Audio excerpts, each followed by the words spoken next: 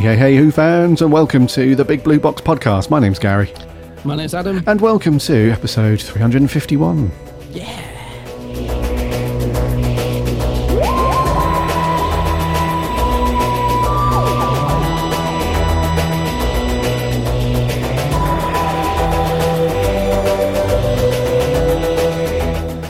Welcome to another week, another episode. I hope you are keeping well and safe. I hope you have had a cracking week and that you've all managed to do something Doctor Who related. Related, yes. Indeed.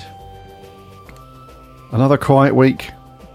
Yeah, nothing happening. Nothing going on again. I'm getting sick of this.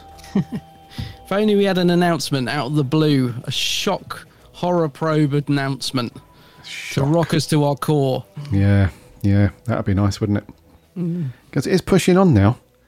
We were saying, weren't we, that Russell needs to get his foot down a little bit if he wants to get this announcement out, because we haven't heard anything. And yeah. So we jest, of course.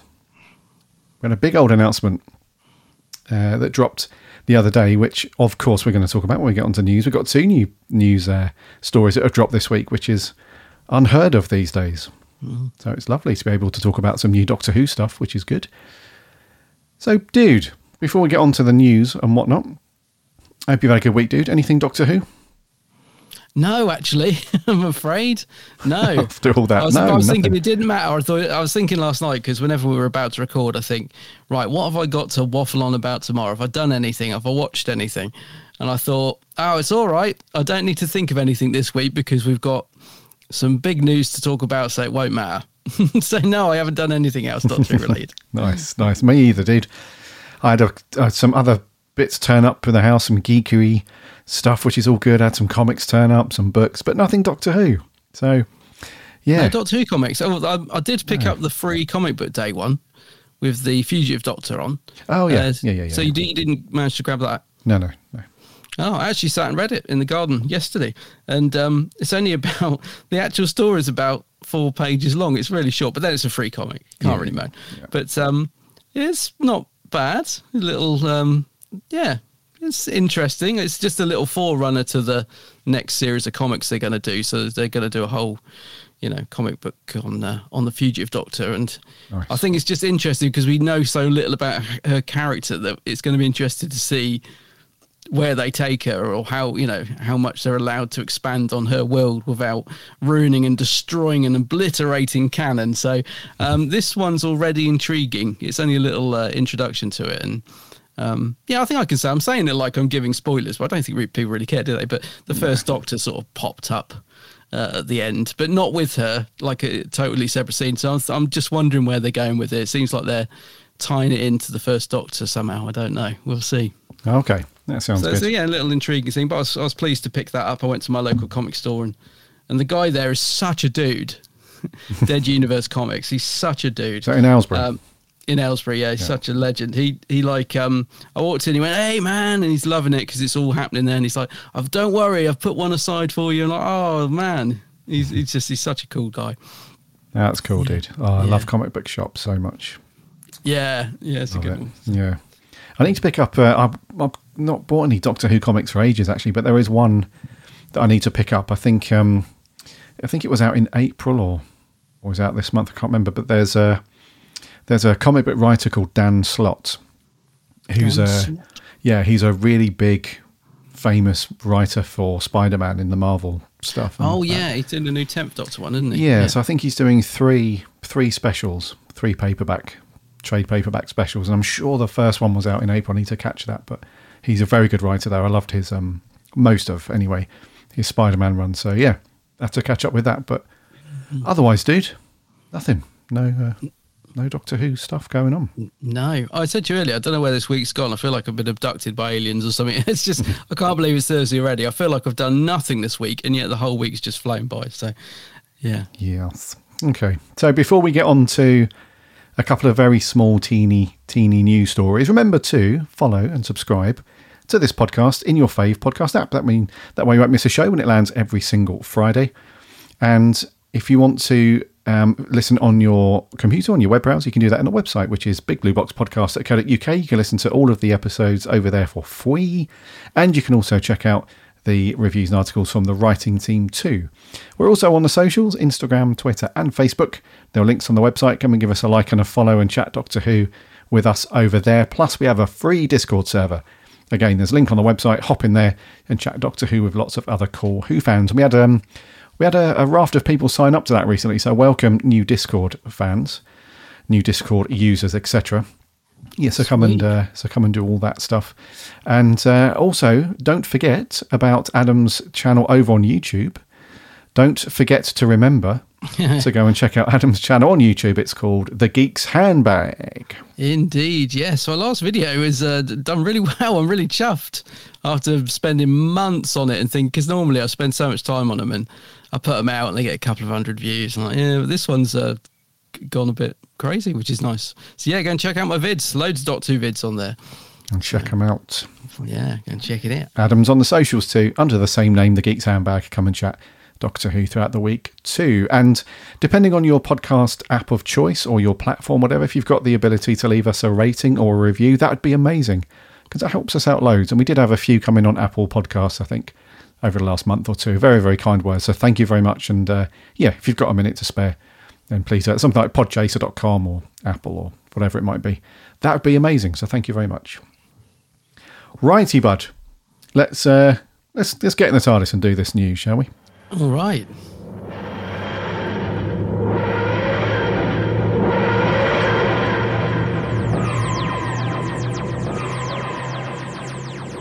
I feel like it's been a while since we've heard that. We haven't done news for ages, have we? Yeah, it's been a while.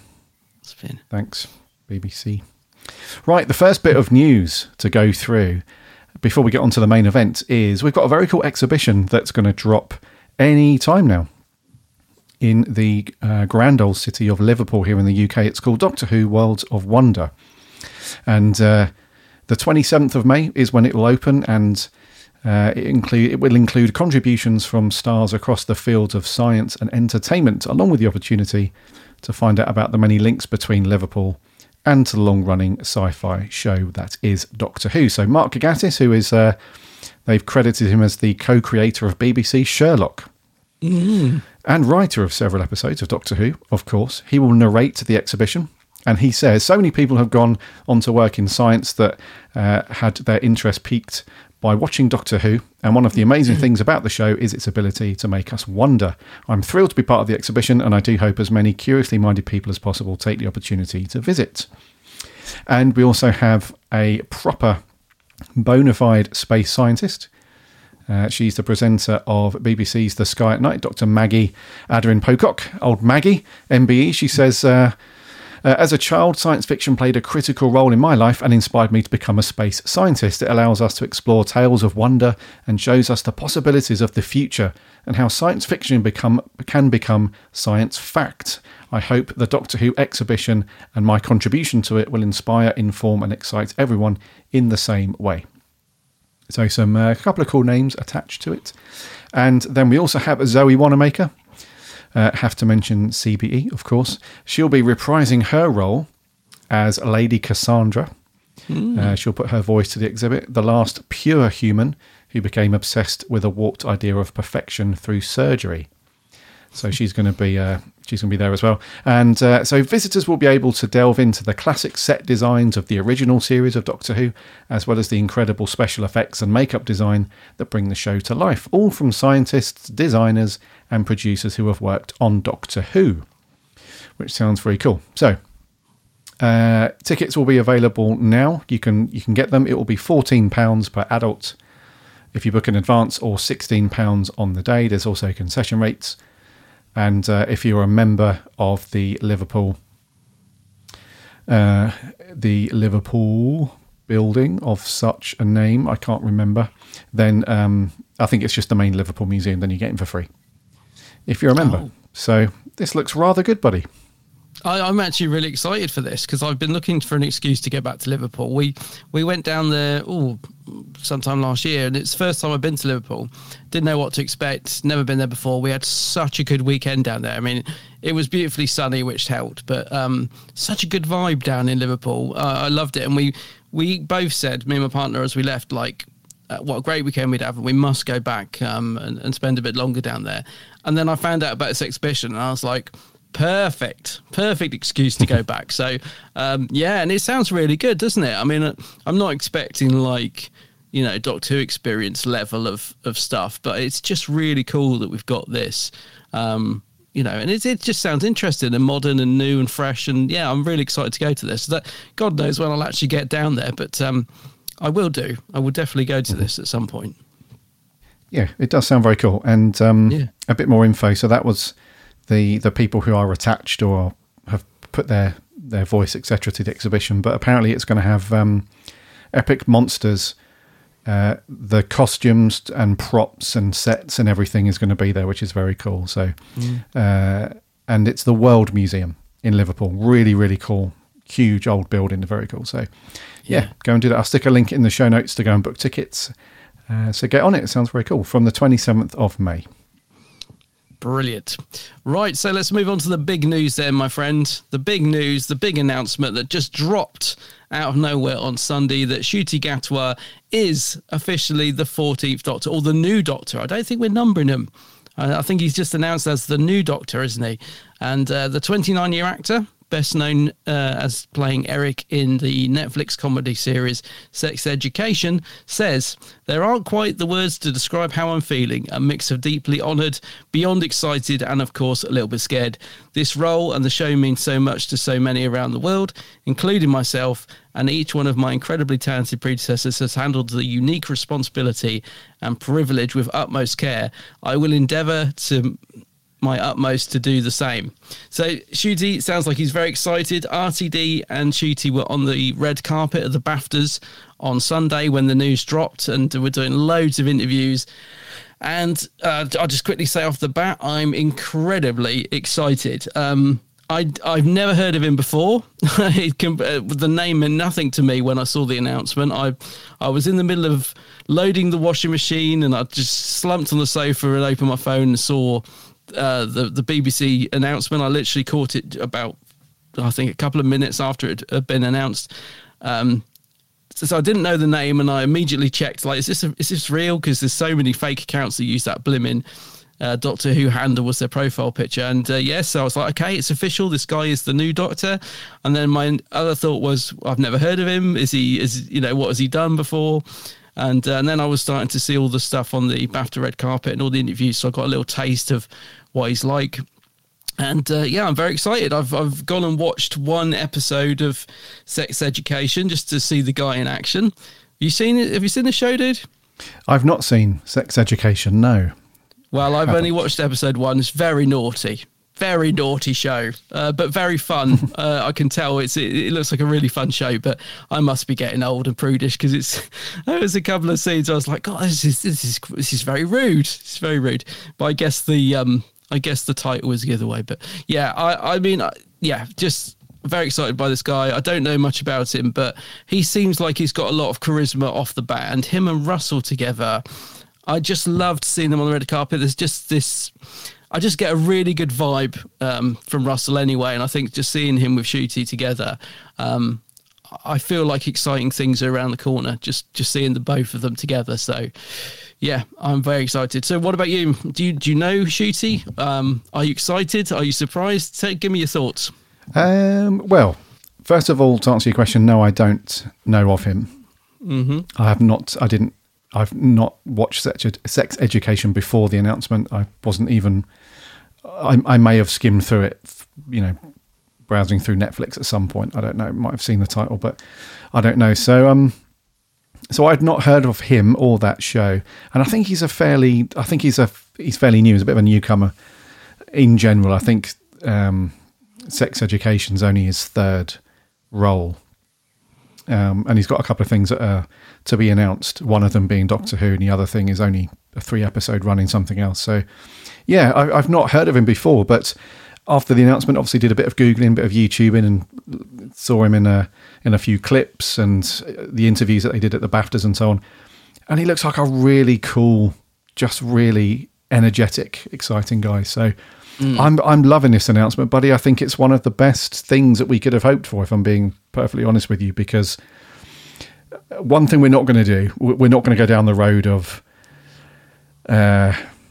conspiracy theories within the BBC and box check-in and all that stuff that came about when Jodie was announced. We had so much of that. I remember when they did that little reveal thing, that little short video clip of her walking through the woods and she had the hood up and all that stuff, and everybody was going crazy. If you just go on YouTube and just do a search for something like Jodie Doctor announcement reactions or something like that, you'll see people going absolutely nuts. And then when she takes her hood off and you see that it's a female Doctor and it's Jodie, from that point on it just gets very sour across all of Who fandom and stuff. And it was a mix of people being elated about that and people just being dicks, frankly, about that. So we're not going to do all of that stuff because there's a lot of baggage that comes with the announcement of a new Doctor. There always is. It's always they're too young, they're too old, they're too white, they're not of colour, they're not LGBTQ, they're not whatever it might be. Everybody's got their 2 cents on that stuff, purely just from the person he is and the clips that I've seen of his acting and so on. I think this is going to be an amazing era of Doctor Who. I just can't wait to see him just do his thing. It just looks like he's completely on the ball, if that makes sense. He looks like he's got I don't know, he's just got a sense of energy about him which we haven't seen in a while. So I love this casting announcement, dude. I think it's going to be a very cool era for us coming up.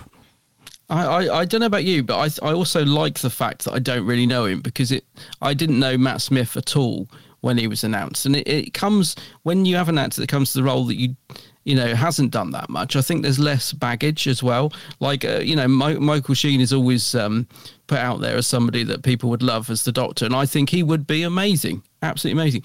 But then you associate him with lots of other things, whereas Ncuti, I will just see him as the Doctor because I don't know him from anything else. Some people may think of him as the character from Sex Education, but I like the fact he's sort of coming sort of more fresh to the show with less baggage.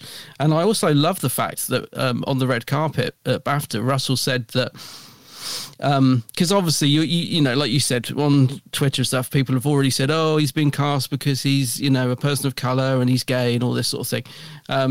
But Russell has said, no, he literally was the last person to walk in the room. He said, we actually thought we'd found our Doctor, and he came in and did an audition at the very last minute. And we were just like, this is the guy. So I really genuinely think, Russell has cast him because he feels like he is the man for the job, or he's the person for the job, And I like that. He hasn't sort of gone in there. Don't want to go down that road of Chibnall, but he hasn't gone in there and said, like, right, I want a female Doctor. I want to do this. This is my plan, which is all well and good. Russell's auditioned people, and he feels that there's something in Ncuti that is going to be amazing. And so that brings up two things, really. One, I think that's great because we want to see what Russell has seen. Obviously, Ncuti did something incredible in the audition, and so I'm really excited to see him bring that to the screen. And the second thing I'm thinking, though, Russell actually said we thought we had our Doctor. Who's the almost Doctor? Who was that person that they had written at the top of the list? And they're like, yeah, we found our Doctor, but well, we've got one more person to see. Let's see Ncuti anyway. Let's see what he's got. And obviously he blew them away. So that whoever that person is got crossed off, and I'm like, who is that? Who was that person? So yeah, but that's encouraging because it just shows that they thought they'd got somebody really, really good, and then Ncuti must have just come in and done something that little bit extra, and they're like, whoa, this is the Doctor. This is the Doctor I'm looking for. So that excites me a great deal, I have to say. And he just, like you said, he seems on the ball. He's absolutely raring to go, isn't he? Yeah. Yeah, and that's not to take anything away from previous actors who have been cast. They're all raring to go. They're all, up for it, of course. But I don't know, there just seems like, there's just something about this guy that just seems like he's got the right amount of quirkiness to go along with being a great actor. We thought we had that. Well, yeah. we thought we had that with Jodie. We thought that she could bring the right amount of kind of quirkiness, but that quirkiness ended up, in my opinion, and probably in our opinion, ended up being written as more of sort of a goofy, sort of funny, trying to be funny, goofy kind of quirkiness, which doesn't really work for us. Yeah, I was going to say, I'm sort of slapping myself down a little bit because I don't want to get too carried away, because I do remember having the same buzz when Jodie was announced. Well, we both were really excited for Jodie. I remember saying about the interview panel she did when she was announced. I think it was over in the States, whatever the big convention is over there, and we both said like, she's going to be really cool. I can just tell she's going to be a great doctor. She's got that sort of thing. And of course, what massively let her down was the writing. She was just written to be a gormless idiot. That just came out really harsh. I genuinely didn't mean that to sound that horrible, actually, but that's how I feel about it. So I went from massive excitement to just, I sound like I'm being flippant. I'm being genuine. I did not mean that to come out that harsh, but yeah, I was so disappointed how Jodie turned out. But why I'm trying to not get too carried away with Shooty here, but have more confidence is with Russell. I just feel like Russell is a better writer, and it gives me more confidence in the new Doctor. Correct, Armando, and I think that's the key, right? So this is linked really closely to obviously the announcement of Shooty, but it really does. It's like a hand-in-hand thing with the showrunner, right? So when we had Stephen Moffat announced as a new showrunner with Matt Smith, those two worked really well together. And the same, obviously, with Russell and with not necessarily Chris, I guess, these days that we know, but definitely David Tennant. And I think this is another one of those pairings that just seems like it's going to be like a much more open thing, because Chibos was so closed in. You never knew anything. You didn't know what he was saying. The only thing we knew about him was this ultimatum that he gave to the BBC, this agenda, like, I will only do this if we have a female doctor. So straight off the bat, you've wiped out, potentially hundreds of really great male actors who could have played the Doctor. So you've already put these demands in place, and then it's like you've limited yourself to, a much smaller pool of actors who happen to just be female. So it seems like that's the opposite with Russell. It seems like he didn't care whether it was a guy or a woman, straight, gay, black, white. It didn't matter, which is completely correct in my opinion. It shouldn't have been right, as Russell, I'm going to say to the BBC, right, I'll only do this if we have a black doctor, or I'll only do it if we have a white. It strikes me as Russell would never do that ridiculousness. Let's just get the best person to play the Doctor, regardless of their gender or whatever it might be. So for that very reason alone, I think he's found such a great person to do it. It just strikes me as a really good pairing between them, and they seem to get on really well. They seem to have a really good relationship already, so that's a good thing. And that's what I mean about seeing them on the red carpet. Is there's something about RTD that just the love for the show he's got just pours through, doesn't it? Whereas Chris Chibnall was a very sort of private man, doesn't really particularly like doing interviews. I don't think that's how it comes across. So that makes promoting the show a bit more difficult, I think. Russell is the sort of opposite of that. He loves to get out there, and you could tell from sort of seeing him on the red carpet that he was absolutely brimming to talk about the show, but is out of respect, and he kept almost having to sort of rein himself in. He was like, but this is all, we've got plenty of time for that next year. Jodie's still got an episode, so we don't want to overshadow that. And you could tell, but you could see the excitement in him, that he is just can't wait to unleash whatever he's got planned on us next year. And I just love that enthusiasm, and it does create a buzz that I think has been missing by not having a showrunner like that. And it's a unique thing. I mean, I do have to sort of remind myself in a way, like, why should the showrunner have to be like that? Because I can't think of many other programs where we associate the personality of the showrunner with the show so closely. But it's just one of those things that seems to go hand in hand with Doctor Who. Be it RTD, be it John Nathan Turner, be it Stephen Moffat, Chris Chibnall. If you have a showrunner like Russell that is so enthusiastic and seems to really love getting out there and promoting the show, that enthusiasm really does translate to the audience. And I just felt it straight away on the red carpet. It was like, yeah, it was just really nice to see. I just want to ask you though, I personally, I'm thrilled with the casting. I am really surprised that they didn't go with another female though, only because I was convinced that if they went back to a male Doctor, that people would go crazy and be like, you know, it would look like Jodie's Doctor had failed. And with all the decline in viewing figures and the fan base has massively dropped off, you know, it did feel like that for a second. But because of what he said about Ncuti coming in and doing the auditions, I think that's just, like you said, it's just how it was. It could have been another female. It's got nothing to do with the state of the show at the moment. It's got nothing to do with we need another female to show that it, you know, it can work and all this sort of stuff.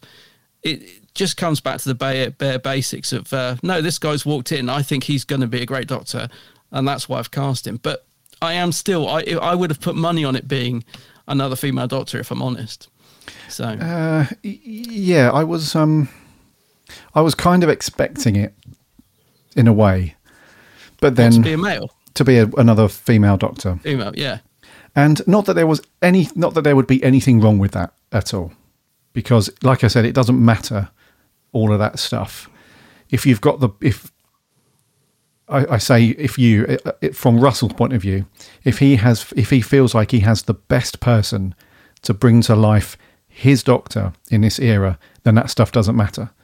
But I did have this kind of niggling feeling that the BBC might have put a little bit of pressure on to say, look, we've come this far with a female Doctor. We can't have it viewed as a failure because now we're going back to male Doctors.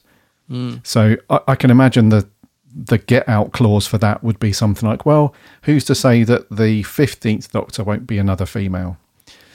You know, that kind of thing. So, but I was expecting, sort of 50% of me was expecting it to be another female for that reason. The BBC saying, Russell, you really should be looking at another female Doctor here so we can continue this train of a new direction for the Doctor in Doctor Who.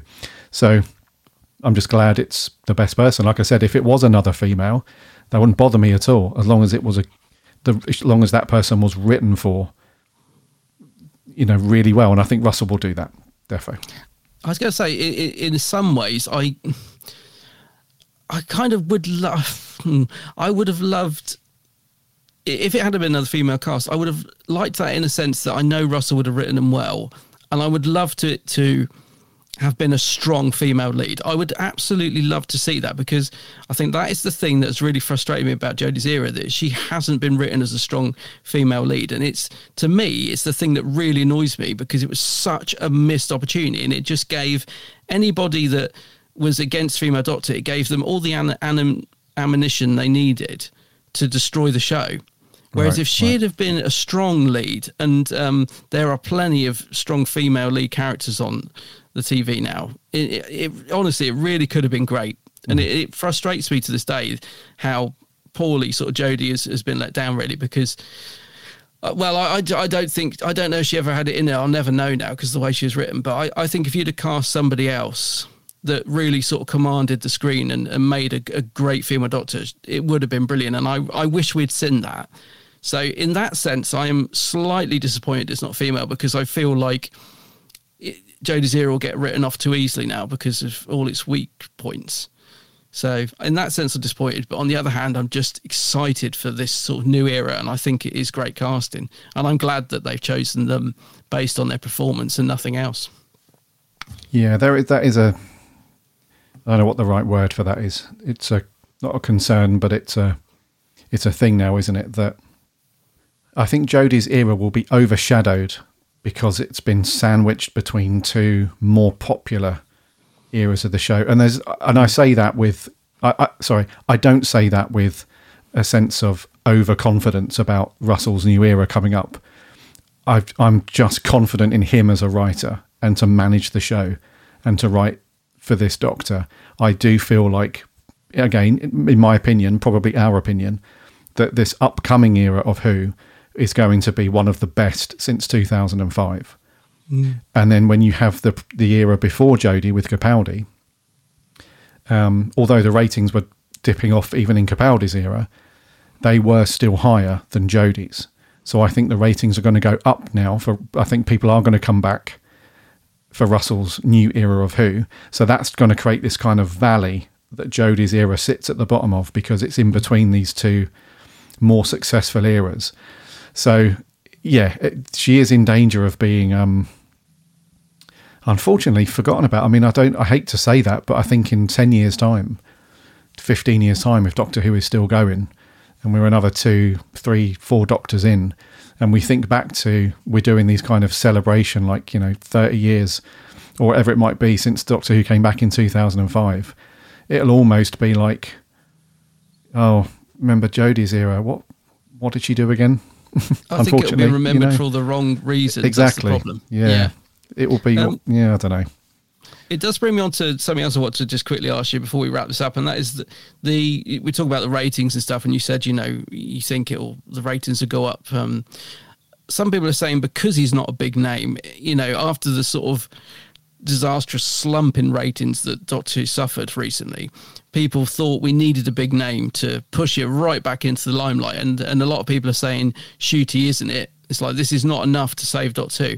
Now, I was thinking, okay, I suppose there's a slight element to that. But after this was announced, I was getting messages from, like, for example, quite a few people, but a couple of people that come straight to mind. So I was getting messages from, like, my cousin, and she's probably in her 20s, something like that. She immediately messaged me. She's not a Doctor Who fan, not really a Doctor Who fan. She's like, oh my God, I love him. I'll definitely be tuning into this. And I'm thinking, perhaps people around our age, we both don't know what sex education is. We haven't watched it.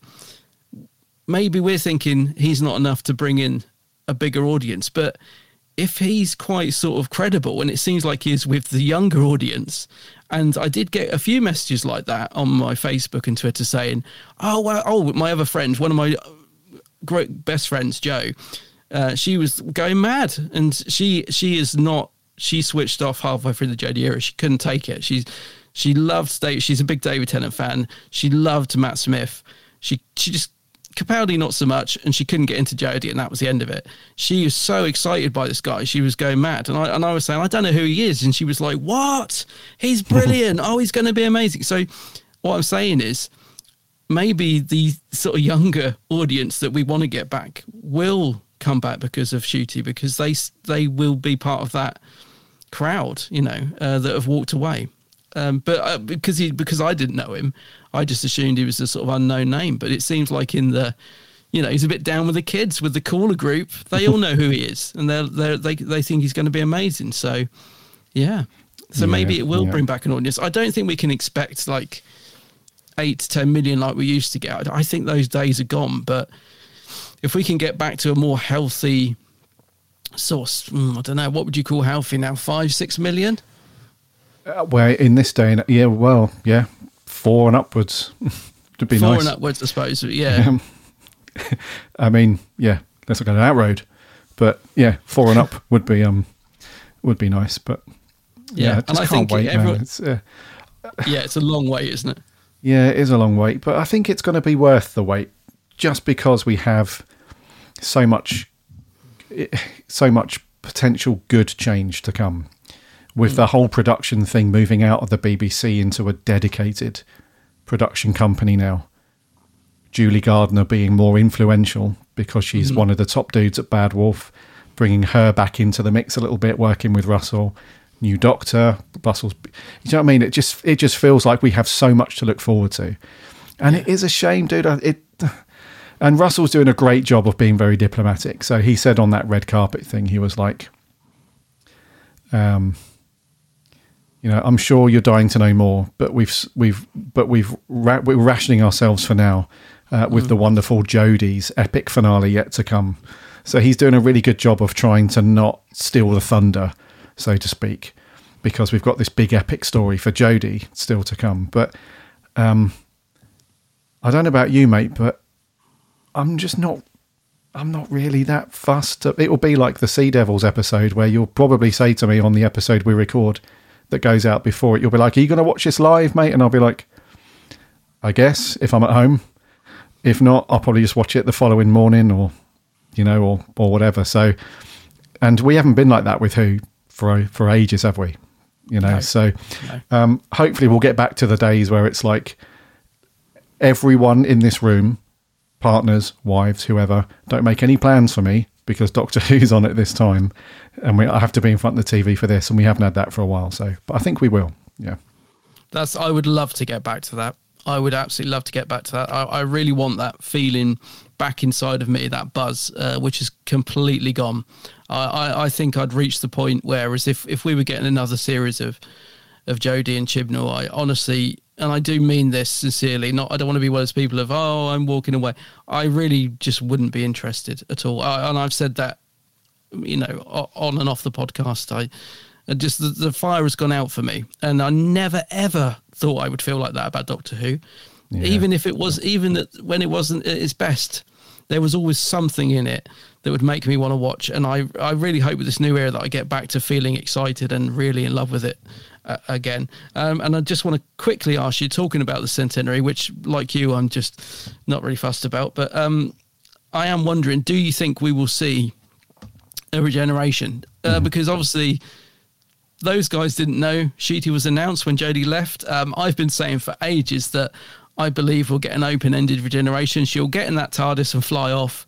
And I believe that when Russell brings the show back, it'll start like it did with Eccleston. Ncuti will step out of the TARDIS and it will just be as if the regeneration has happened off screen. That's what I think is going to happen. And I don't want that, to be honest. I want to see Jodie regenerate. I want to see that awful console room explode into a million pieces so that I never have to see it again.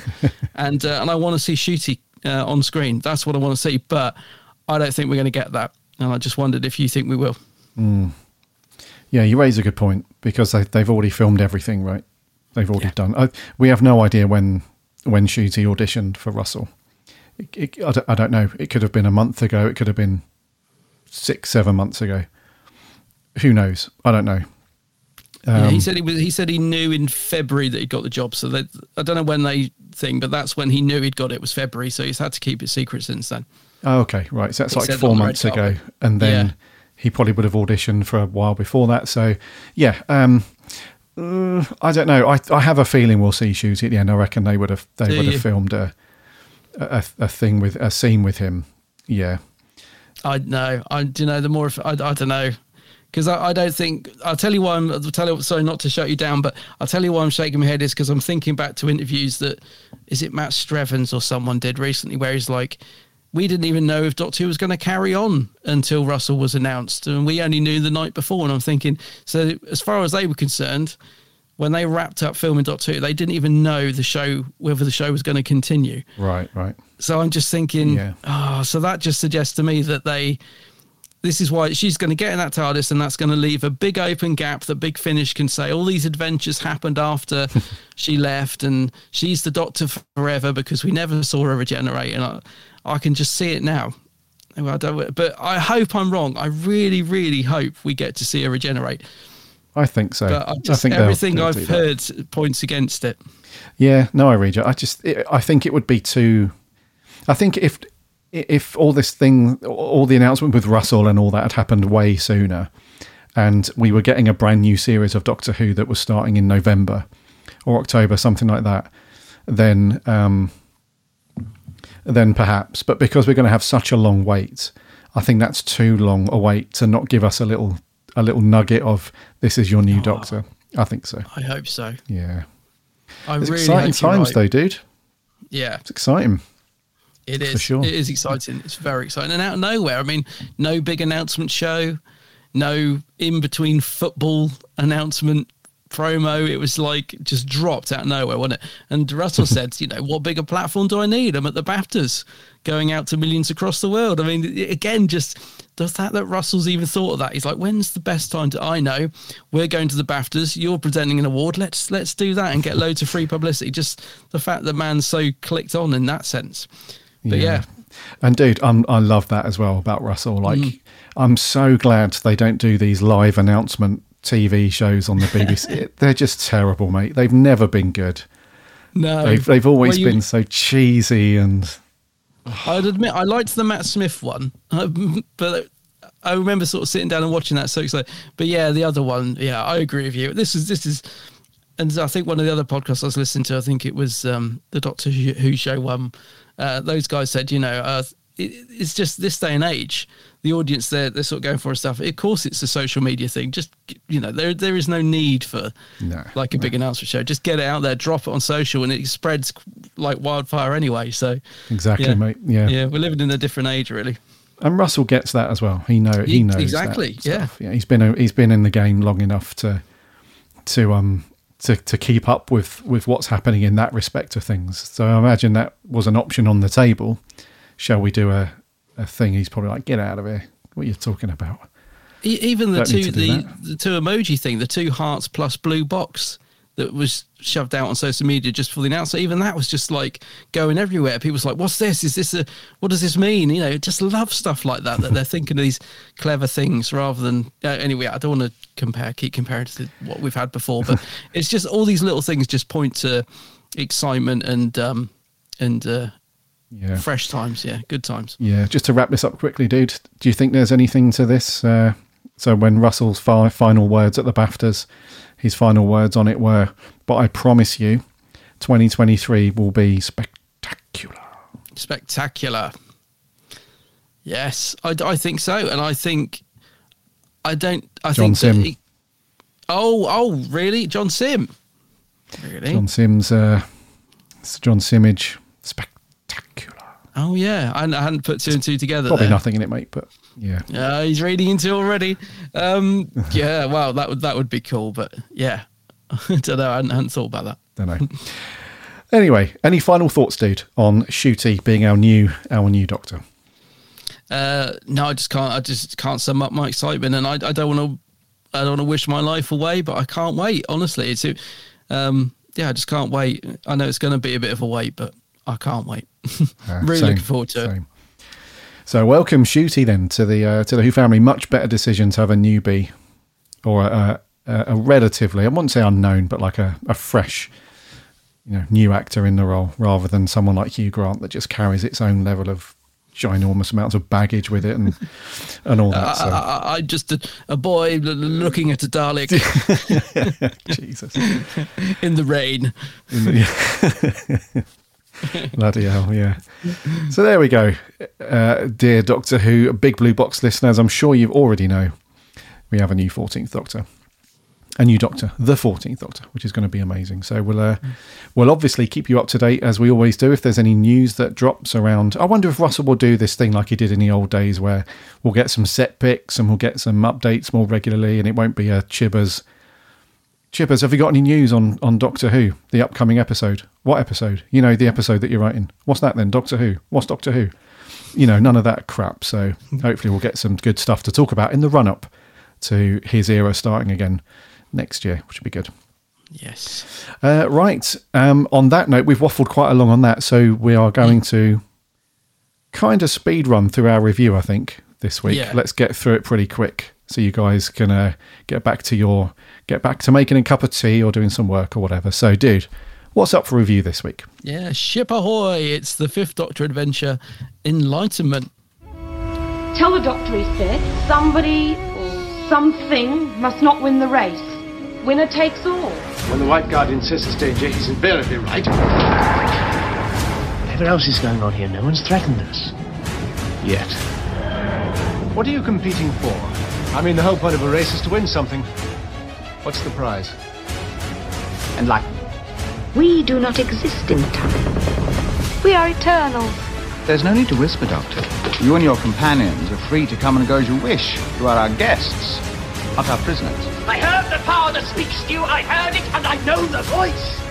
He speaks to me as well. Take him away.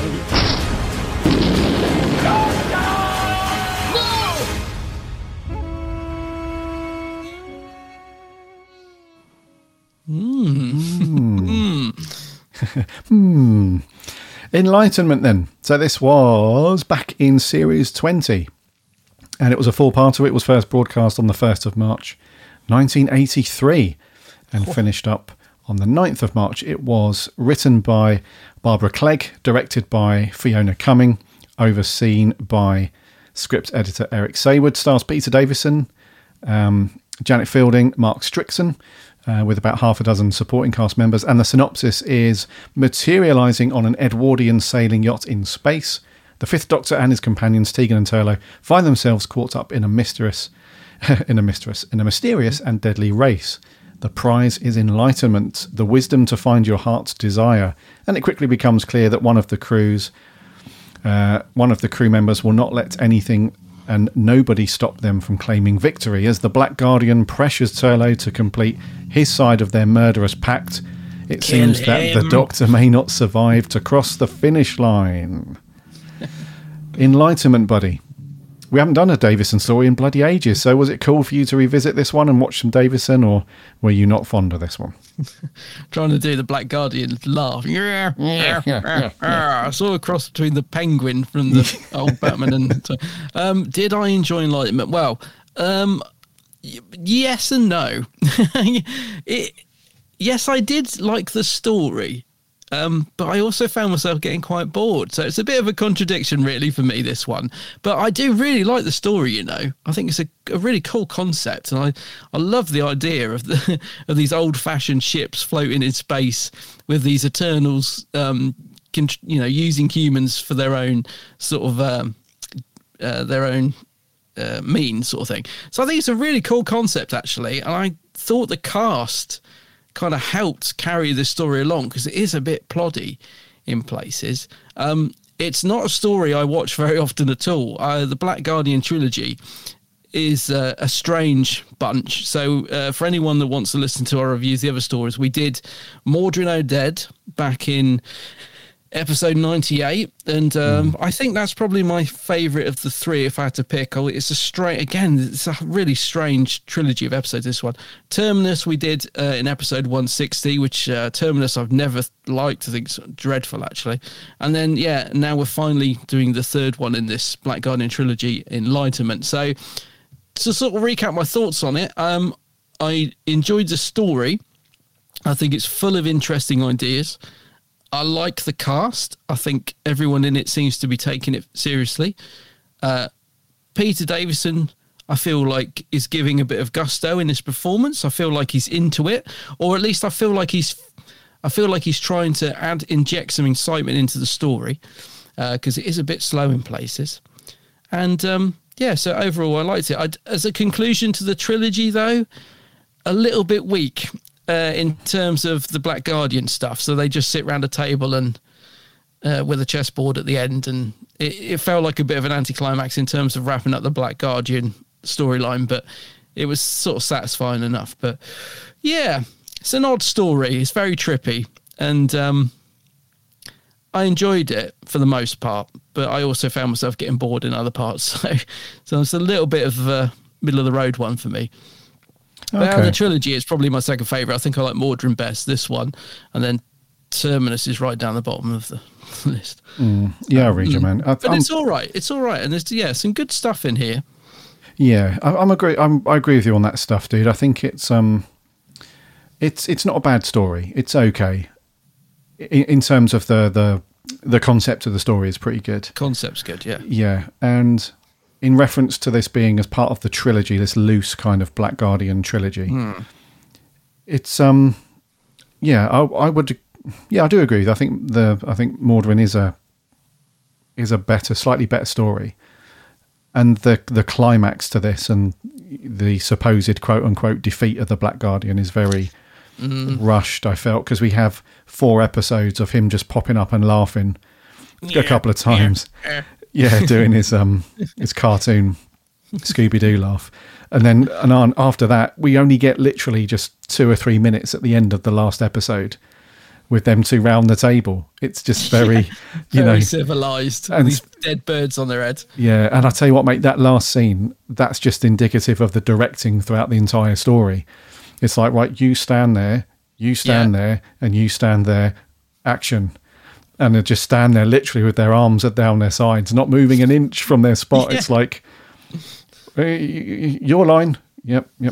It's incredibly static, this entire story, mate. So conceptually, I don't mind it. I think it's a pretty decent story. In terms of an engaging story to watch over 4 parts, it's a hard watch for me, dude, this one. I had to watch it 2 and 2. You didn't watch all 4 together, did you? Oh, yeah. Oh yeah. No, Yesterday. I broke it up, and it worked quite nicely, actually, because one thing I will say, for a story that is quite plotty, the cliffhangers are pretty decent. You know, old Turlo floating off into space, and what's the other cliffhanger? The suction room and stuff. The cliffhangers are not bad. I mean, I got to the end of episode 1, I thought, oh, it's a bit dull, but there's a couple of, some good things. I'll watch the next one. And I think if you split it into sort of 2 and 2, it's very watchable, I think, but probably couldn't handle all 4 in one go. That's a bit of a slog, I think, because it is very static, isn't it?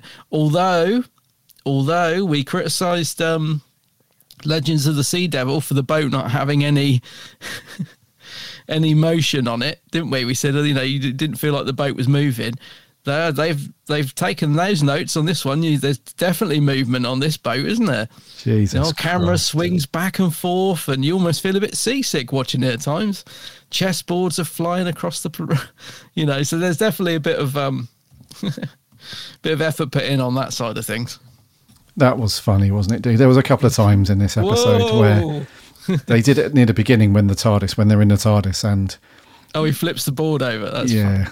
Yeah. So that's so the Doctor's trying to communicate with the White Guardian, and it's using up all the power of the TARDIS, and it's going to it's going to blow up. Essentially, it's going to overcook it, and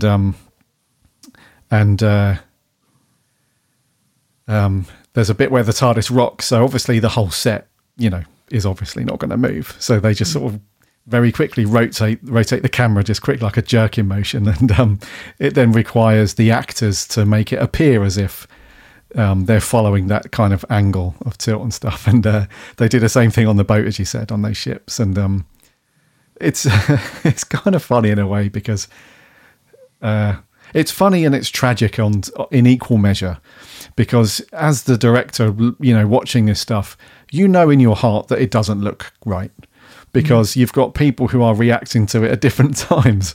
So the illusion just doesn't work. But on the other hand, you have no time and money to reshoot these things. It's just like, right, that's it, in the can, next scene.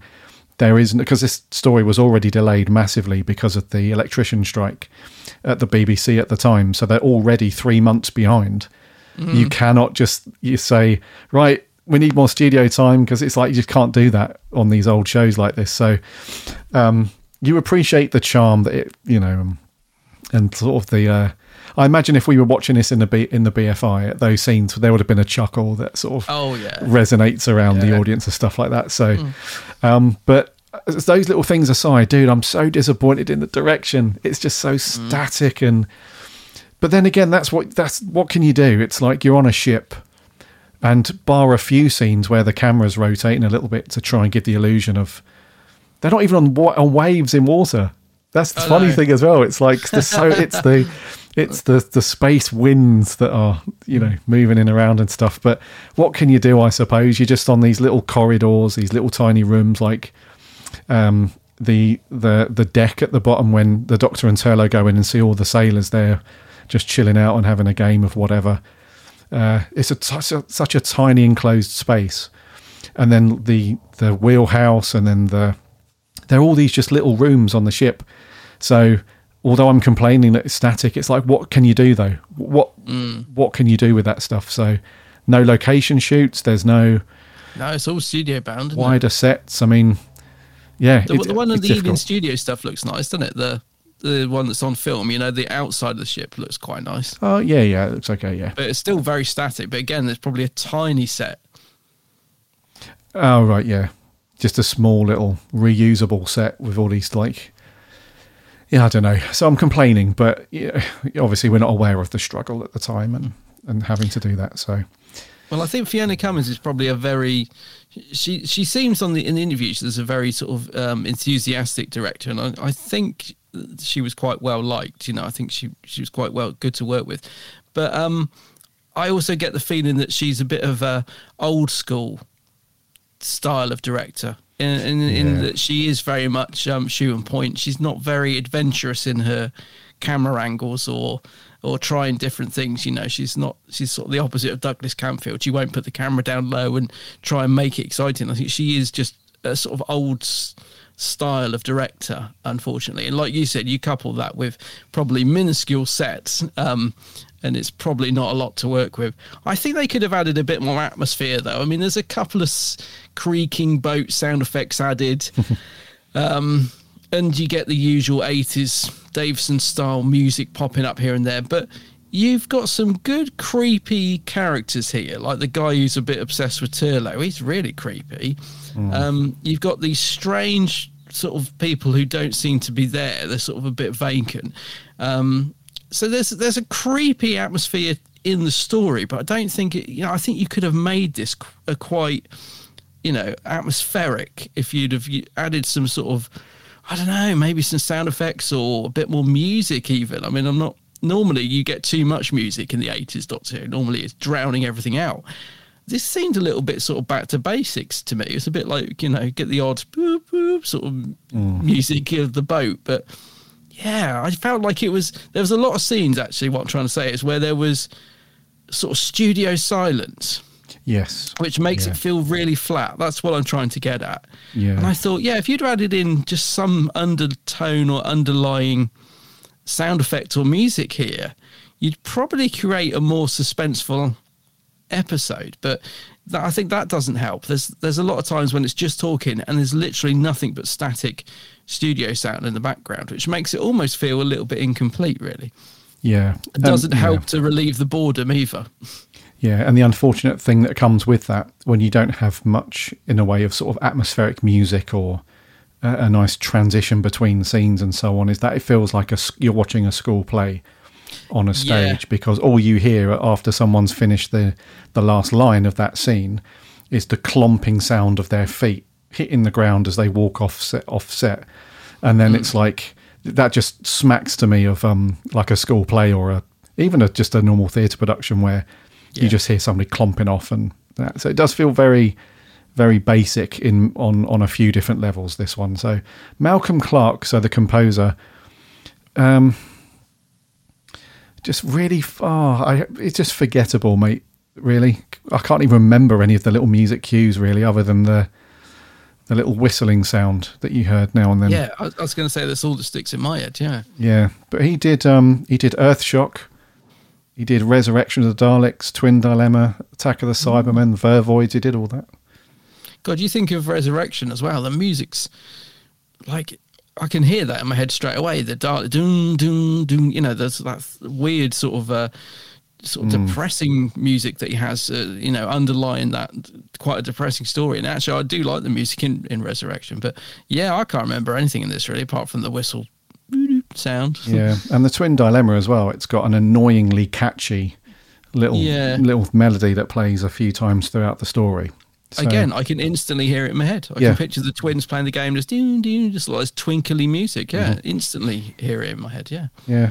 Maybe Fiona was just like, look, I haven't got time to fanny around with lots of this music. I want to just concentrate on the actors doing their thing on the boards. I get the feeling that she would have loved this to have been a theatre production or something like that, because it does play out like that in a lot of scenes where you have the old traditional way of directing a stage play, where it's like, right, you're there front and centre, you're there, and then you come in stage left, you come in stage right, and then when you're done saying your scene, you leave stage right. It has those very traditional kind of directorial cues that you'd associate with a theatre production. So story-wise, dude, conceptually, it's pretty decent. We just to summarise, then we have this kind of we have this idea of these Eternals, these beings that are just bored essentially, and they're just bored, and so they enlist what's the best way to put it? They enlist these crew members, these humans throughout history, and they use them and they create this illusion from their minds and from what they're thinking to create this kind of old English or very old human-esque kind of, high seas race, to get to the finish line. It just happens to be in space for them because the ultimate prize is to get enlightenment. So conceptually it sounds very cool. It sounds very much beyond its time. It's very out there and it's trippy. And very cool. It's very trippy, yeah. But the actual steps to get there as you're watching through each episode, did you find it a bit repetitive? Yeah. A little bit. Yeah. I did. Yeah, especially with Tegan. It's a shame that Tegan was reduced to a little bit of absolutely nothing new for her at all. Like at the beginning, the Doctor says, "Stay here in the TARDIS. You're needed here." We knew that was never going to happen. It was just such an expected thing. It's like, well, what would Tegan do? Well, she'd obviously leave the TARDIS, so that's what she does. And then the Doctor says, throughout the story, let's go and do this, and she doesn't do it, and she goes off and does that. So the only little cool thing for her character, for me, was when she was knocking around with that creepy dude, the one of the Eternals that he pops up in the this was a great bit. If you and I were watching this, we would have cracked up laughing at this bit where he's on the screen in the TARDIS and his face is just looking around, and then he just does this comical, he's like slips over or something, or he falls back and he does this like, and he falls on the floor apparently. And so he eyes up Tegan, doesn't he? He sees her and he's like, "You fascinate me. You're not like all the other humans. I'm sort of, she's having none of it. You intrigue me." So that was the only cool thing for her character, was this bit where she's knocking around with him. He's a bit creepy. And even at the end when, they get banished or whatever, they, even then right at the end, he's like, "Come with me," or "I don't, I want to stay," sort of thing. So what do you think before we get on to Turlo, what do you think to Tegan then? Because I found her just a bit wandering around most of the time and just doing Tegan stuff. Nothing really. She wasn't written to be anything that you would remember and think, "Oh, do you remember Tegan in Enlightenment? She was amazing." Yeah, I mean, she gets a costume change. That's about it. There are moments where there could have been good stuff. I mean, I think this thing between the Eternal and Tegan's quite interesting, and if they'd have built up that a bit, that could have been, because he is creepy. He's good casting, that guy. He's sort of likable but creepy at the same time, and it's quite sad at the end when he's like, "Oh no, but I want to learn," or whatever. And you sort of think I think there was a bit more they could have built up there, because Tegan's just so dismissive that it kind of shuts down the story straight away, doesn't it? She's just not interested. But there was other stuff, like when she's in her cabin and she suddenly notices that it's like her room in the TARDIS, and there's even a picture of good old Aunt Vanessa, So that thing, that's an interesting idea, but it doesn't really go anywhere. So yeah, sadly, she kind of just gets. She doesn't really get a lot to do apart, she gets hypnotized for 5 seconds and has that emerald put in her tiara.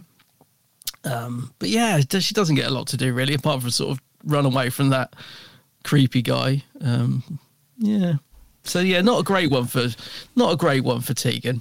No, she wasn't terrible. It just felt like she didn't really like it. It felt like Janet Fielding would have loved to have got her teeth into something a bit more meaty with it, She looks a bit bored in it. There is a fun scene when she walks out in a new costume, and the Doctor doesn't even notice. Typical Doctor. She's like, "What do you?" He comes out expecting a big, "Oh wow," and he just goes, "Right." I know, bless her. He's so dismissive of her a lot of the time, isn't he? Davison's Doctor. He's so, yeah. Yes. Before we get on to some other cast members and the Doctor, then what do you think to Mark Strickson with Turlo in this one? Because he does have his.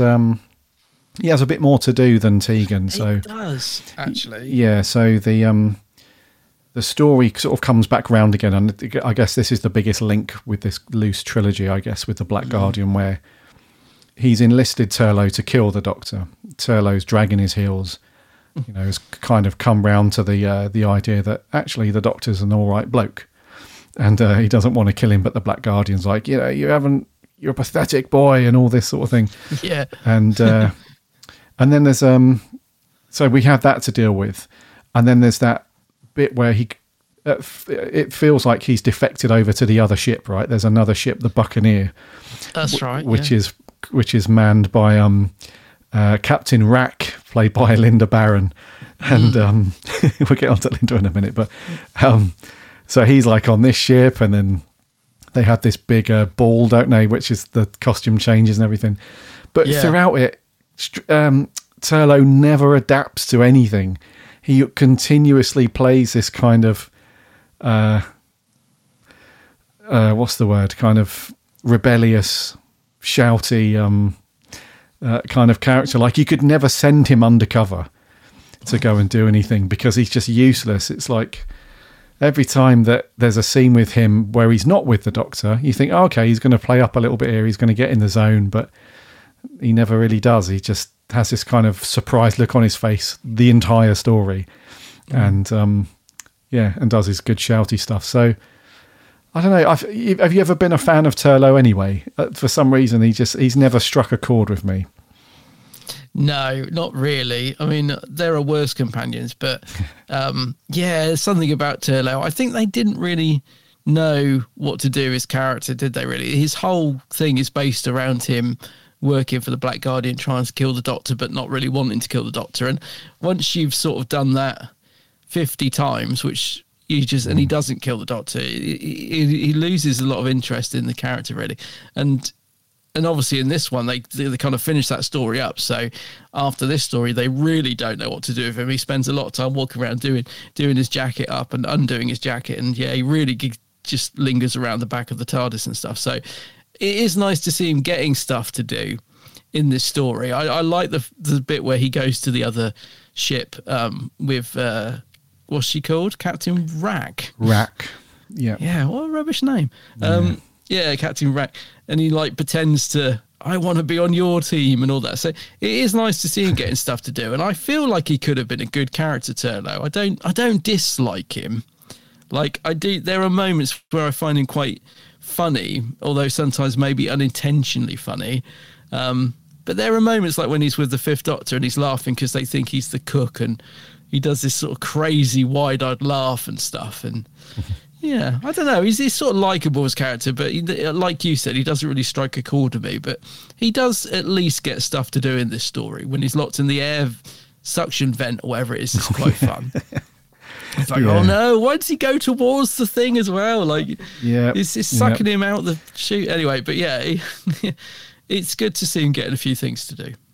But he doesn't really evoke much excitement. Exactly, yeah, and that's what I mean. It's as a character, it's kind of he has a finite sort of his time on the show was always going to be finite, right? Because his main purpose was to kill the Doctor, which he doesn't do, and then the Black Guardian gets supposedly wiped out, and so what is left for him to do?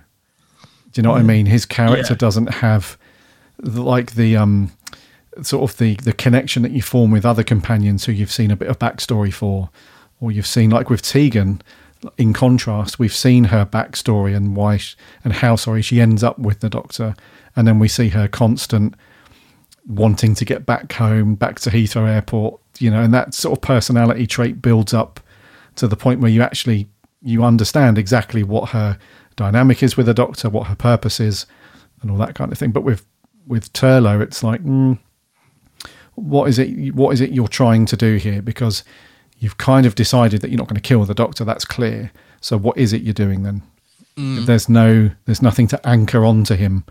No story. There's no anchor from much else. But having said that, he wasn't terrible in the story. He was just, just Turlough, just Mark Strickson doing the wide-eyed, funny eyebrows. The funny eyebrow thing. He does say at the end of this story he wants to go back home, doesn't he? Which you think, oh, that's okay, that's interesting. So he's I've never quite understood. Is he supposed to be? Where's he from? Because he first hit the screen when I was a kid, I sort of always thought he was human, but he's not, is he? He's just trying to desperately look this up on Wiki. Where's he from, Turlough? He's from Tryon. Right, so so we got that. So that in itself adds a little element of mystery to his character, which could have been explored more. But I mean, the fact that I had to look that up and didn't even know shows how well it's explored in the actual series. And what happens next, because they don't take him home, because the next story is the King's Demons. So what happens there? I not that I want to go and watch King's Demons next, because I really don't, but so this story literally ends with him saying, "Doctor, I want to go home," and he says, "Okay then," and that's how it ends. A really downbeat, boring ending, by the way. I mean, that didn't help to sort of lift the story, because I was just like, is that it? So what happens with Turlo? Because I know he eventually goes back in, is it Planet of Fire, where they finally take him home? I can't remember. But anyway, so yeah, there are things to explore with Turlo, but as we know, they don't really go there, do they? And you would think the whole thing about the Doctor realising he's tried to kill him over the last 2 stories might make him a little distrusting of Turlo. And I can't remember that being explored much either, but that could have been a thing. Yeah, so he could have been interesting. But that's exactly what I meant when I said that his kind of purpose on the show was always going to be really limited and finite, because you have nothing else about the character to go forward with. Yeah. So the pact between him and the Black Guardian's done. Black Guardian's gone. He hasn't killed the Doctor. Now what does he want to do? He kind of mentions that he wants to go home, which is kind of nice. So you think, okay, the Doctor's going to drop him home. Off he goes. See you later. Thanks for not killing me. And that's it. Yeah, but thanks for making that decision. Yeah, but the continuity isn't there. So in the King's Demons, when they land within the royal court of whatever it is, back in whatever year, that just has been forgotten. And Turlo's just there still for a few more episodes. So you think, well, I guess maybe you can just, fill in the gaps and just be like, the Doctor said, I don't want you to go home, stick around. It's going to be fun. Usual stuff with the Doctor wanting a companion stick around. And then that's it. He's decided, okay, yeah, cool. I'll knock about with you for a bit longer.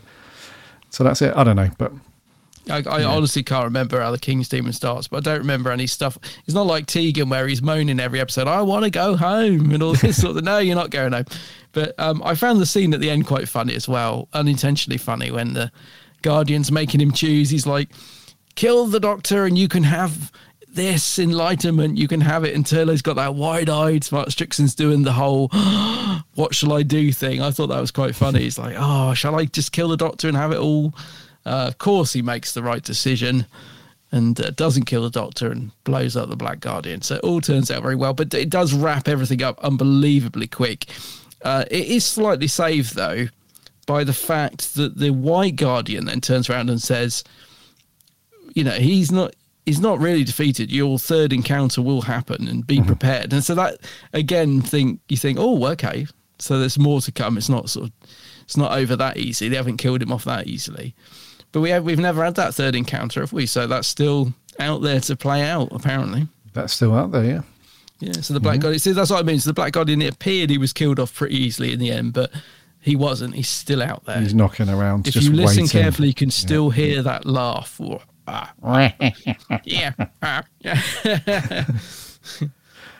crikey. Yeah, so the Black Guardian then. Valentine Dial. What a name. What a name. I know, what a name. Yeah, what a name and what a laugh. Yeah, clearly conceived on Valentine's Day. You would assume. One would assume, yep. Just super cheesy, man. Up until that last scene, I mean, Fiona's just like, look, I need you to... I need a proper villain cackle, right? I need the viewer to be like, oh, he's an evil one with a plan, so just do that. And that was... We probably nailed it on the first one. She's like, all right, cool, yeah, we'll keep the Scooby-Doo villain. It's like you almost expect at the end of the story the line to drop, like, and I would have got away with it too if it wasn't for the meddling Doctor. Yeah. So, and then the White Guardian, played by Cyril Luckham, two very similar looking guys to at this point in their acting career. Coming up to the end of their careers as actors and so on, fairly old. But it's cool that you have that difference, because you also have although they look quite similar from a distance, you just got two, old white dudes around the table. You needed that contrast to play out in their performance more than anything. Do you know what I mean by that? So although they're quite similar as actors, it was cool that the White Guardian was you could tell he was like the light side of the Force, like very, very approachable, friendly, non-threatening, and then the Black Guardian was very evil and villainesque. So that was cool. I don't know about you. I do love that idea, though, don't you? The black and white Guardian sort of out there, keeping balance in the universe. It's a nice, simple idea, and the bird thing on the head, despite being really weird, kind of works. It's so odd that it's kind of cool. Yeah, but it's it's a strange concept. Just quickly going back to Van Dahl, he is very pantomime in this. But I like him. I do like him in Mordred Undead. I remember as a kid being really freaked out by the look of him and the voice. In Mordred Undead, I think he's a bit more creepy because he sort of pops up in the, in the reflection of the spaceship and stuff. He's very creepy. And I remember as a kid, he really freaked me out in Mordred Undead. Like this sort of, popping up and trying to manipulate Turlo and stuff. It was really creepy back then as a kid. So I kind of still think he's really good casting, but yeah, he hams it up a bit. He's probably, by this point though, he's probably just like reading the script going, pops up again, tells Turlo to kill the Doctor again, does creepy laugh again. He's probably just, had enough by now, like the audience. So probably, mate. Yeah, because that's all he does. He's better in Mordred. Yeah, I know. Yeah. It's very cliche villain, yeah. Yeah, I think that goes back to what we were saying at the beginning of the review, that it's just a bit anticlimactic for this to wrap up the Black Guardian trilogy kind of thing, because he is only, like the other stories he's in, he has a bit more to do. Whereas this one, it literally is just him popping up, having a cackle for a couple of scenes. Yeah. And then at the end, he sort of just tries to, put his case across, you're doomed, all this, the usual stuff, and then he gets wiped out with a bit of fire. So, yeah, from definitely an IKEA lamp. Yeah, definitely not as a great ending for the Guardian style story in this one, but yeah. What do you think before we get on to Davison? Lastly, so we had another big name. So, as we mentioned, cool. Linda Barron as Captain Rack. What do you think to her? Then she's a bit hammy at times. She is, but I really liked her. I kind of feel like with that sort of character, I can sort of forgive the hammy acting because I think it kind of suits it.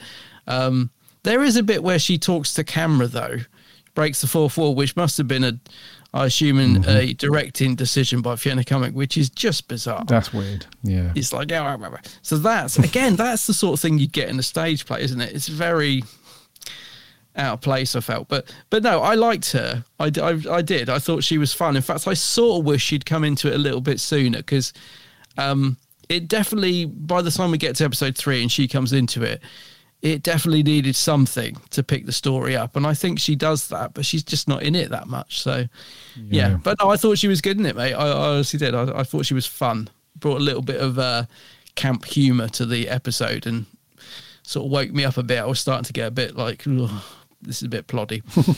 She definitely does provide a bit of needed spice to the story at the point she comes in it. I just wish she was in it a bit more, like you said. And that is a bit weird as well, breaking the fourth wall and that, looking down the camera. Strange, isn't it? Again, doing the classic old Scooby-Doo villain kind of, the Doctor doesn't know who he's messing with, is that kind of story.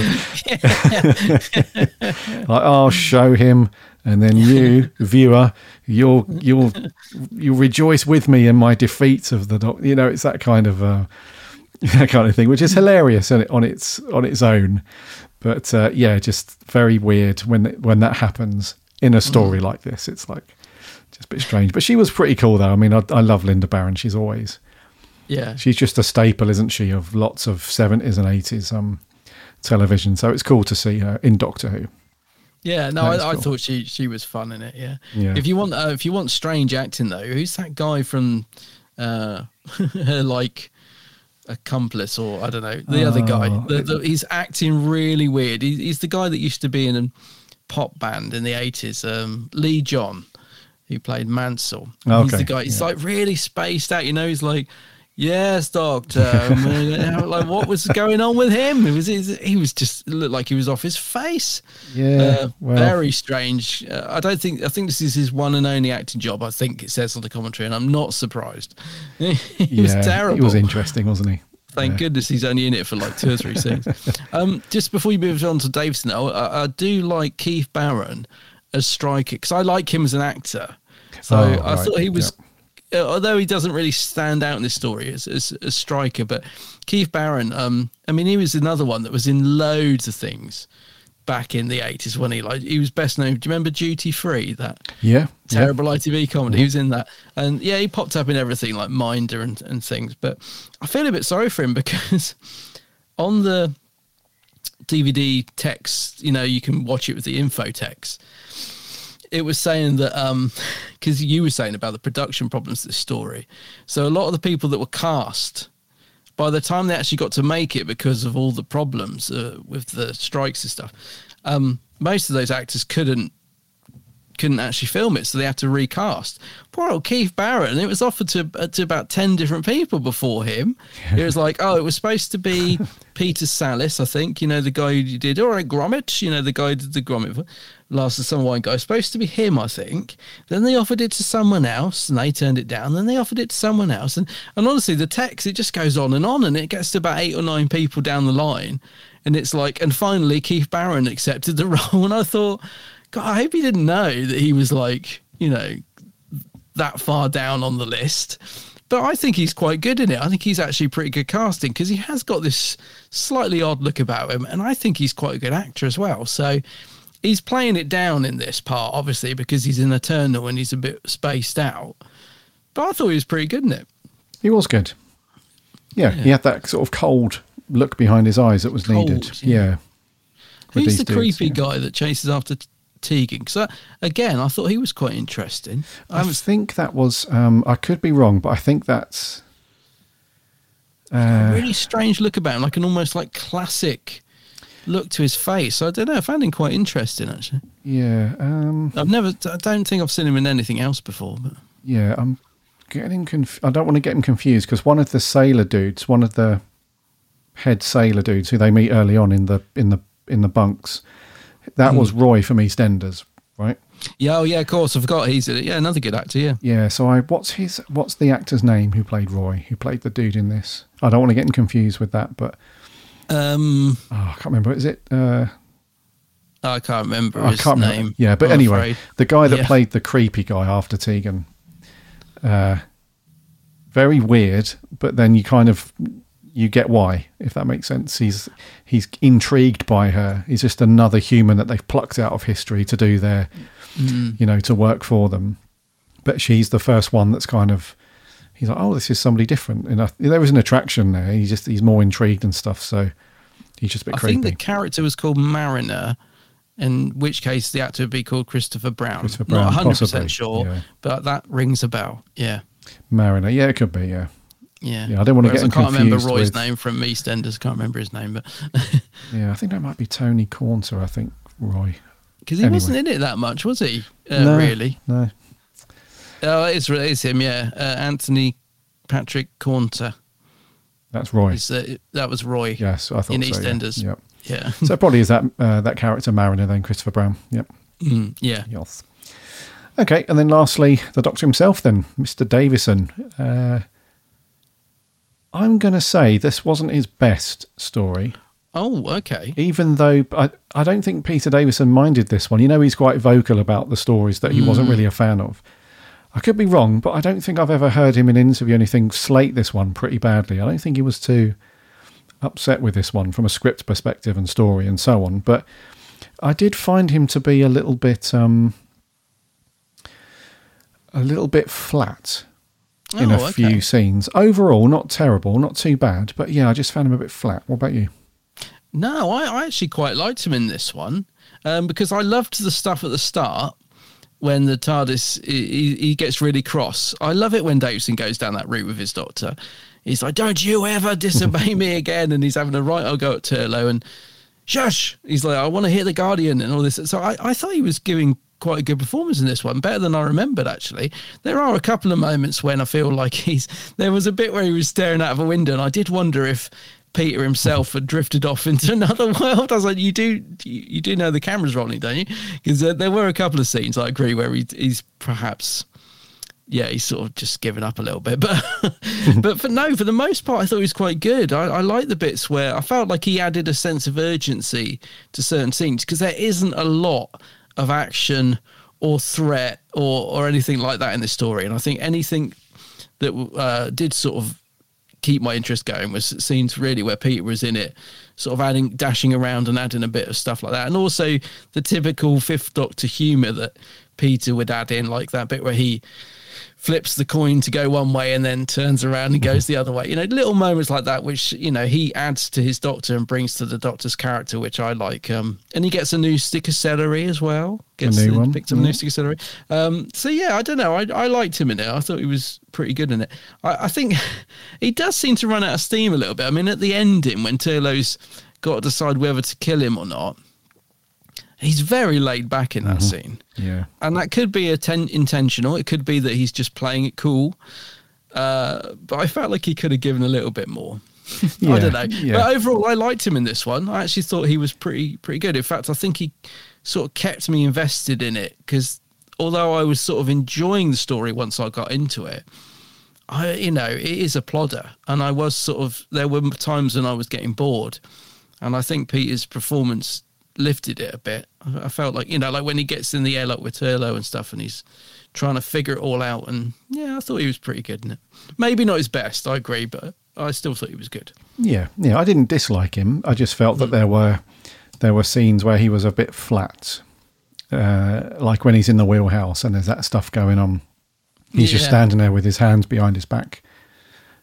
Just not really doing much. And at the end, like you said, that scene with the Guardians and Turlough, and it's all kicking off. He doesn't move an inch. He's just standing there and he's just watching. And you can almost see the glaze come over his eyes, and he's almost there is like a couple of scenes like that. Yeah. So you get the feeling that in his mind he's thinking, must pick up the potatoes for dinner because I'll get in trouble because we're having lamb. So I must pick up the potatoes. You can see that they're the cogs going in his brain. He's like, yeah. So what I mean, but so it flat in terms of not a bad performance, but just maybe it's the direction. I'm not sure, but it's just flat as in not really being very doctorish in some scenes. I'm struggling to articulate this. I'm aware, but yeah, not his best, but certainly not his worst. You just said something quite interesting there, though, not very doctory. And I actually think, to sort of flip that on the good side, not about Davison's performance, more the story, actually. I think that is one of the things I like about this story, is it is different, isn't it? Sorry, you just saying undoctory just made me think of undoctor who-ish. That's what I like about this story. It does feel like very different to other Doctor Who stories, the setting and the weird Eternals and everything like that. So I do like that side of things. Yes, yeah. And just to round off then, I think the story has got it's got a great sort of sense of originality to it. I think Barbara Clegg did a really good job of taking some of her sort of own life experiences and turning that into like a trippy kind of ahead of its time science fiction thing at the time back in the early 80s. I think that's very cool. And the book's probably very good, actually. The novelization, which is also written by Barbara Clegg, is probably very good. Is it? Yeah, and so she based this story on she had a very wealthy group of family relatives who visited her family one time, and they just insisted on being entertained and viewed her family as like lesser beings and wanted to be entertained and stuff. So she drew on that kind of experience in her own life and turned it into, like I said, conceptually, this very cool story. So I do like that part of it. And like you said, it is very different, especially for Davison's era of Who. So that's good. I didn't know that. That's really interesting, actually. That's first I've heard of that. There is an extended version of this on the DVD. I didn't have time to watch it, and I don't think I've ever watched it properly anyway. I have a feeling that when I bought the DVD back in whenever it was released, I would have put it on out of interest. And it's got like new effects, and that's right, I think Fiona Cumming oversaw the actual extent. But I seem to remember it's not very good. I seem to remember thinking, well, because the special effects in it with the ships in this, yeah, they look dated, but they've got that real 80s charm. I think it's not a bad.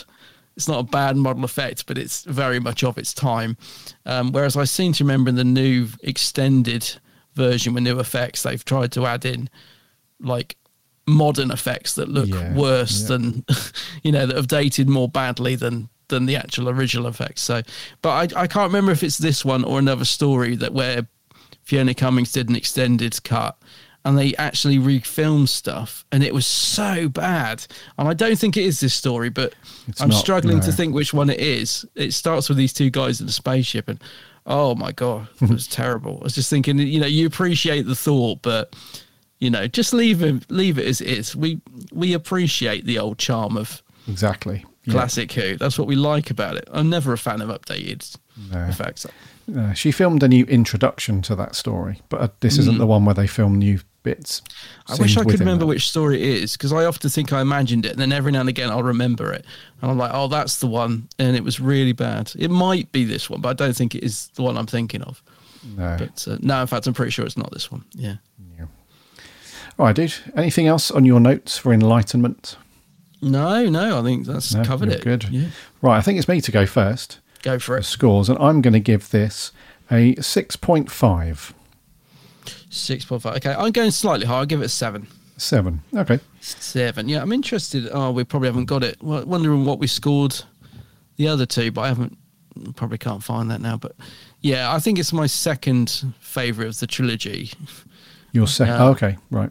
Yeah, I would be interested to know what I scored Mordred Undead, but I'm sure I rated it higher than 7. But yeah. Okay, yeah. I can't remember when we did those. It must have been a while ago now. Oh, it's a while back. Yeah, it's taken us a while to get round to this one. Yeah, for sure. So I think, Mordred Undead was episode 98. So that would have been 2015.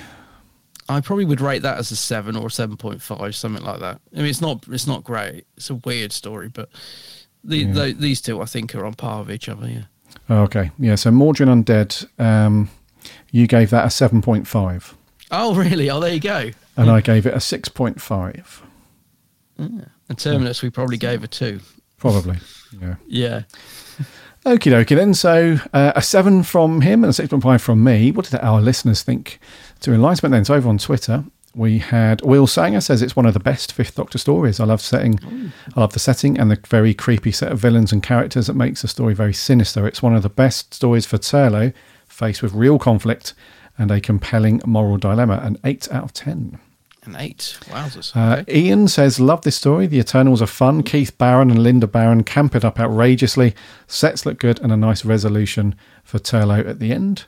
Our writer Jordan says it's one I've grown to like over the years. The main cast are great, as always, but some of the supporting cast seem to be acting something completely different. But there is a good story here, even if it does get a little muddled along the way. Rick Moran says, the best of the Black Guardian trilogy. I've always loved a bit of intrigue and mystery in Doctor Who, and Enlightenment has lots of it. So many strange events and characters and surreal events. It's a gorgeous looking episode too, especially the sets and the costumes. The dialogue, themes and story are strong, and the performances are of a good standard. Davison is on form, and it's nice to have a strong female villain with Linda Barron as Rack. Both writer Barbara Clegg and director Fiona Cumming did excellent jobs on this story. The arc about the Black Guardian and his influence on Turlough is concluded well, and after the great first part of the trilogy, Mordred Undead was followed by a disappointing middle bit with Terminus. This gets back to the high quality, so a 7 out of 10. Okay. That's a good way of putting it, Rick. Edward Giluli says, I've always quite enjoyed this. It's the best of the Black Guardian trilogy. The Eternals are interesting. 7 out of 10. One of our other writers, Maria, says one of my favourite Fifth Doctor stories, plays to this Doctor's strength as a more cerebral story and an ethical debate of the Eternals using other species for their games. Atmospheric, great writing and good roles for Turlough and Tegan. A 9 out of 10. 9, wowzers. Chippy T, cracking story. Nice to see the Doctor come up against a foe who could beat him. Always interesting to see episodes where settings or themes are displaced from the norm. Tegan was excellent, an 8 from me. And lastly, Sarah Louise, the running Whovian, says, I find this a pleasant watch, a typical classic Who mystery for the Doctor to solve. Good supporting cast. Tegan is less whiny. Turlough delivers facial expressions to rival Pertwee's. And the spaceship visuals have a kind of charm only a fan of this era would appreciate. 7.5. Very cool. And over on Facebook, we had a few there. Jeff Waddle says, there's a good story at the core of this, quite psychedelic in concept, which is rare in Who, but overall there's very little threat or excitement, and Lee John seems to be acting in a different story than everyone else. Yeah. It's all a bit bizarre, but certainly one of the more interesting Davison stories. Andrew Stewart says, I really love this one, probably because I love Davison as the Doctor and all of his TARDIS crew. The story is really interesting and Barbara Clegg writes a good script. I think Mariner starts off a bit creepy, but as the story goes on, you really start to understand why he's the way he is, and felt a bit sorry for him. Andrew goes on to give it a 9 out of 10. Cool. Gavrick Sawyer says, honestly, such an underrated Fifth Doctor story. The Eternals are some of Doctor Who's most interesting villains, and I thought the imagery of the space race was just so unique, an 8 out of 10. Toby Coleman says, rest in peace, Linda Barron. This is an odd story that I quite enjoy. I think Turlough is probably at his strongest due to his dilemma over the Guardians. The Guardian that Tegan spends a lot of time with is unsettling due to the lack of humanity. I would love to see the Guardians and Eternals return again someday. A 7.5. Cool. Charlie Turner, I like with my thoughts on the Armageddon factor from the Key to Time. It's not horrible, it just doesn't seem to work for me. We need to see the Guardians again, though, and not just mentioned like they were in Can You Hear Me in Series 12 with Jodie Whittaker. Oh, were they? 5 out of 10 at most. It's just an okay story. Were they mentioned in that one? They probably were. Yeah, nice one, Charlie. Yeah. Right, last couple. Joseph Howarth says, I will say it is probably the best in the Black Guardian trilogy. The Eternals are really intriguing as creatures, not necessarily evil, but not necessarily good either, just sort of empty husks with no concept of emotions. I feel the Black Guardian and Captain Rack were over the top, but it doesn't matter when the story is good overall. I will say Mariner was creepy towards Tegan, but maybe misunderstood. Otherwise, good. 8 out of 10. Cool. And lastly, Martin Arnold said, I love this story. Always have. It has a dreamy quality, and the aesthetics of the old sailing ships in space is evocative. The Ethereals/Eternals are suitably alien and strange. The resolution to the Guardian story is a bit cheap, but inevitably predictable. This has always been a personal favourite of mine, and seeing Joan Sims somewhat out of character was always amusing. 8 out of 10. 8 out of 10. Joan Sims, does he mean Linda Barron? I think probably, yeah. Yeah. Yep. Yeah. We know what you mean, Martin. No worries, dude. Alrighty, so relatively strong scores there, dudes. Mainly 8s and 9s, which is good. Are you surprised by that? Because this isn't exactly a story that comes up as being that highly regarded that often, is it? If you're down the pub, people don't normally sit there and say, oh, you've got to watch Enlightenment, it's a belter. So I'm quite surprised by the high scores. I'm surprised, but once you start reading them and you get a sense of, okay, there's some common themes to like here, then it's, you know why. But like you said, it's just not one that you pluck out of the air around the table, I guess. Yeah. And I will say this, it was certainly better than I was expecting. Like when I saw it was on the list, I thought when I saw that we were going to review it this week, I don't know about you, but I was like, oh no, Enlightenment. I wasn't looking forward to watching it. And I think it's made me appreciate the story more, that's for sure. Yeah. Yeah, true. And I do really like Davison's Doctor as well. I think he's such a great, underrated Doctor. So it's lovely to go back and look at some of his stuff. So I think we've only got 2 more Davison stories left to review. Yeah, we have Frontios and Planet of Fire. I was going to say, I knew Planet of Fire was on there. Frontiers, I couldn't remember what the other one was. Interesting. Yes. Okay, dude, what have we got for review next week? It's a bigger next week. I think listeners will be surprised we haven't reviewed this because it's a big story, and it is the Day of the Doctor, the 50th. The big one. Anniversary story, the big one, Day of the Doctor. This should be interesting, actually, because it's, there was a massive build up to this story, and there was a lot riding on it, and I think it's going to be an interesting one to talk through. Indeedy, yes. And it's always a surprise when people learn that we haven't reviewed this one yet. So I think it's high time that we got round to it, dude. Indeed. And got our scores down for it. So next week, the Day of the Doctor should be pretty sweet. Yes. And I think we'll stick a pin in it there, buddy, for episode 351. Alrighty.